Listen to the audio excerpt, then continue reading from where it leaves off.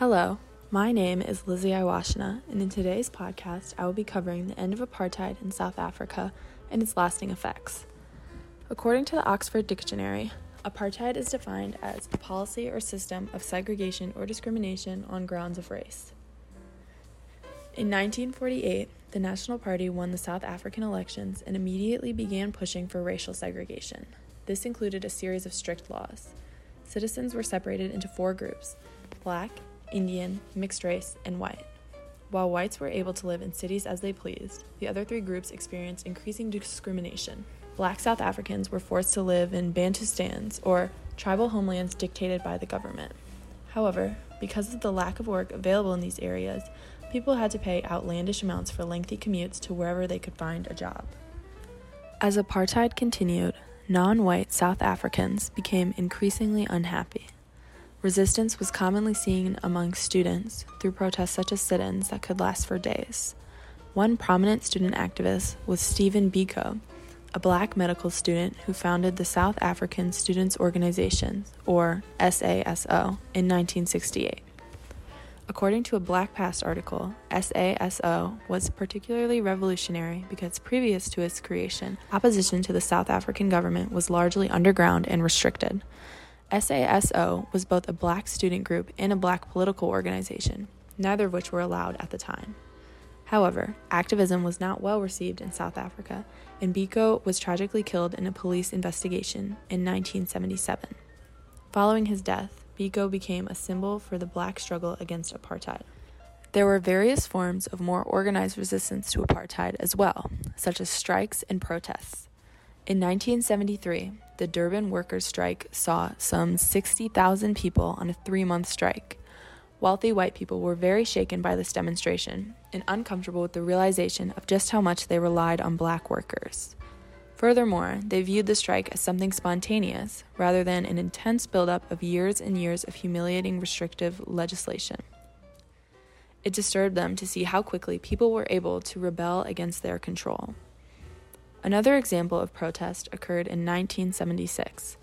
The South African government decided to enforce laws saying that classes must be taught in Afrikaans, a language spoken mostly by Dutch people in South Africa. However, for many, Afrikaans was strongly associated with white people and the colonial oppression caused by them. This change was not taken lightly, and in the black township of Soweto, students marched out of their classes and held protests. The police response to this demonstration was very extreme, ending with the death of about 200 people and the injury of at least 1,000.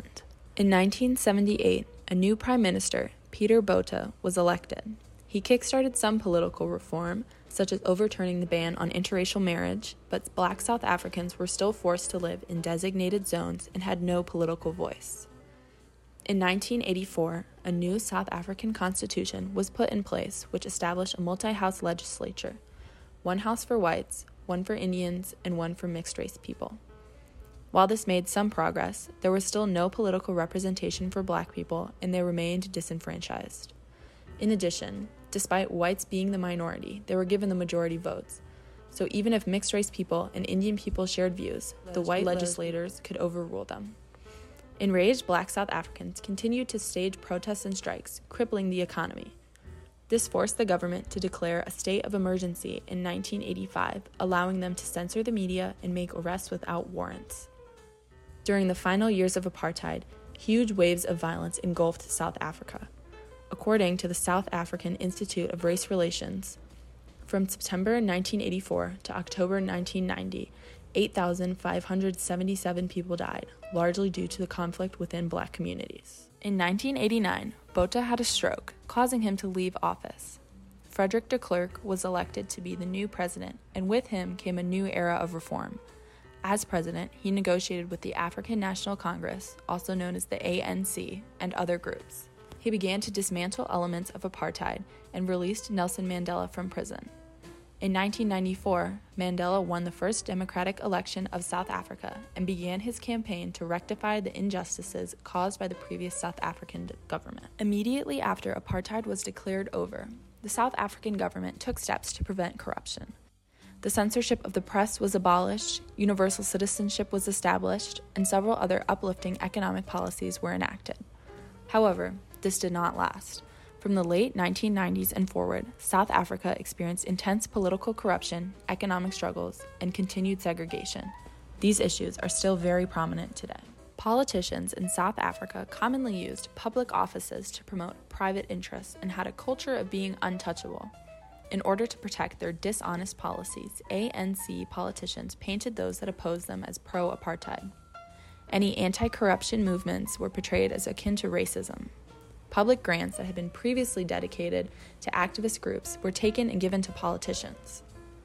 In the Eastern Cape, authorities identified 985 civil servants who had awarded themselves grants totaling 462,950 rand, which is about $23,398 a month, and another 1.27 million rand a month had been paid to, quote, deceased beneficiaries. Corruption was very common among the police as well. Low-level officers who had low salaries were especially susceptible to bribery. A majority of the unethical policing practices were directed towards Black South Africans who still had very little political power. Because corruption was largely experienced by poor and disenfranchised people, nothing was done about it. Additionally, there were huge economic disparities between South Africans. Under apartheid laws, Black people were provided very few opportunities to make money that was not immediately spent on food or other necessities. This created a massive amount of impoverished people. The National Statistics Agency, Statistics South Africa, estimated that about 53% of the population was considered income poor. In addition, poverty rates were between 40 to 60 times higher among Black Africans than whites. This lack of wealth was passed down through families, leaving white people who had generational wealth at a huge advantage over everyone else. While the government officially ended apartheid, they also made no effort to redistribute any land or other large assets. Because of this, the white elite remained in control of most of the economic power. Apartheid city planning has also been detrimental to Black South Africans seeking employment. Because so many people still reside in the government-designated areas, most of which are far from urban centers, there are very few job opportunities. According to an article titled, Process to End Apartheid, Halting but on Course, in the 1990s, less than half of the working-age population was employed. Today, South Africa is in the top 5 of countries with the highest unemployment rates. In addition to differences in economic status, there are huge differences in housing among South Africans. White people typically live in luxury, with pools and even servants. In contrast, Black people typically live in temporary shacks without electricity or running water. In every prominent city in South Africa, housing segregation remains. This can be seen in Cape Town through 2 adjacent neighborhoods, Strand, which is 83% white, and Namzamo, which is 92% Black. Despite being merely meters apart from each other, Strand has larger houses with yards and driveways, while in Namzamo, houses are much smaller and more densely packed. About 93% of people living in Strand have access to piped water. This is a stark contrast to the 48.8% of people living in Namzamo who have this utility. Furthermore, 50.8% of Strand residents have internet access, with only 23% in Namzamo. These disparities can be seen all over the country. While much of this segregation is remaining from apartheid, South Africa is separated in slightly different ways now. While apartheid was still in place, Black South Africans were forced to live in even more rural areas, far from the railways that the white elite used for trade. Once apartheid laws were repealed, the ANC focused on developing housing closer to cities. However, during this mass development, there was more focus on quantity rather than quality of housing. Due to this, Black South Africans were able to move closer to cities, but lived in poor conditions.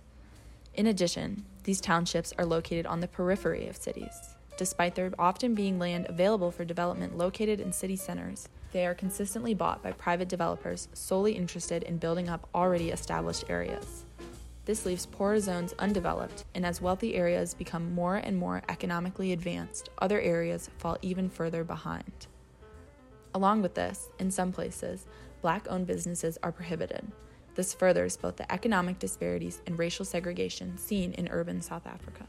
There are also large healthcare disparities between white and Black South Africans. According to political posters created to highlight this discrepancy, there is 1 doctor for every 400 whites and 1 for every 44,000 Africans. This is also connected to the economic gap between these two groups. Because Black people struggle to find work, they are unable to pay for housing and food, much less an expensive doctor's visit. Because of this, the life expectancy for whites is 15 to 20 years longer than Africans. At the end of apartheid, Nelson Mandela, the ANC, and various other politicians promised the start of a new chapter in South Africa. However, due to the segregation that has lingered, most Black South Africans live similar lives to their family members during the mid-1900s and do not feel that the South African government has followed through on their promises. People in South Africa are still fighting to end the segregation today and struggle against the many issues that remain. Thank you for listening to my podcast, and I hope you enjoyed.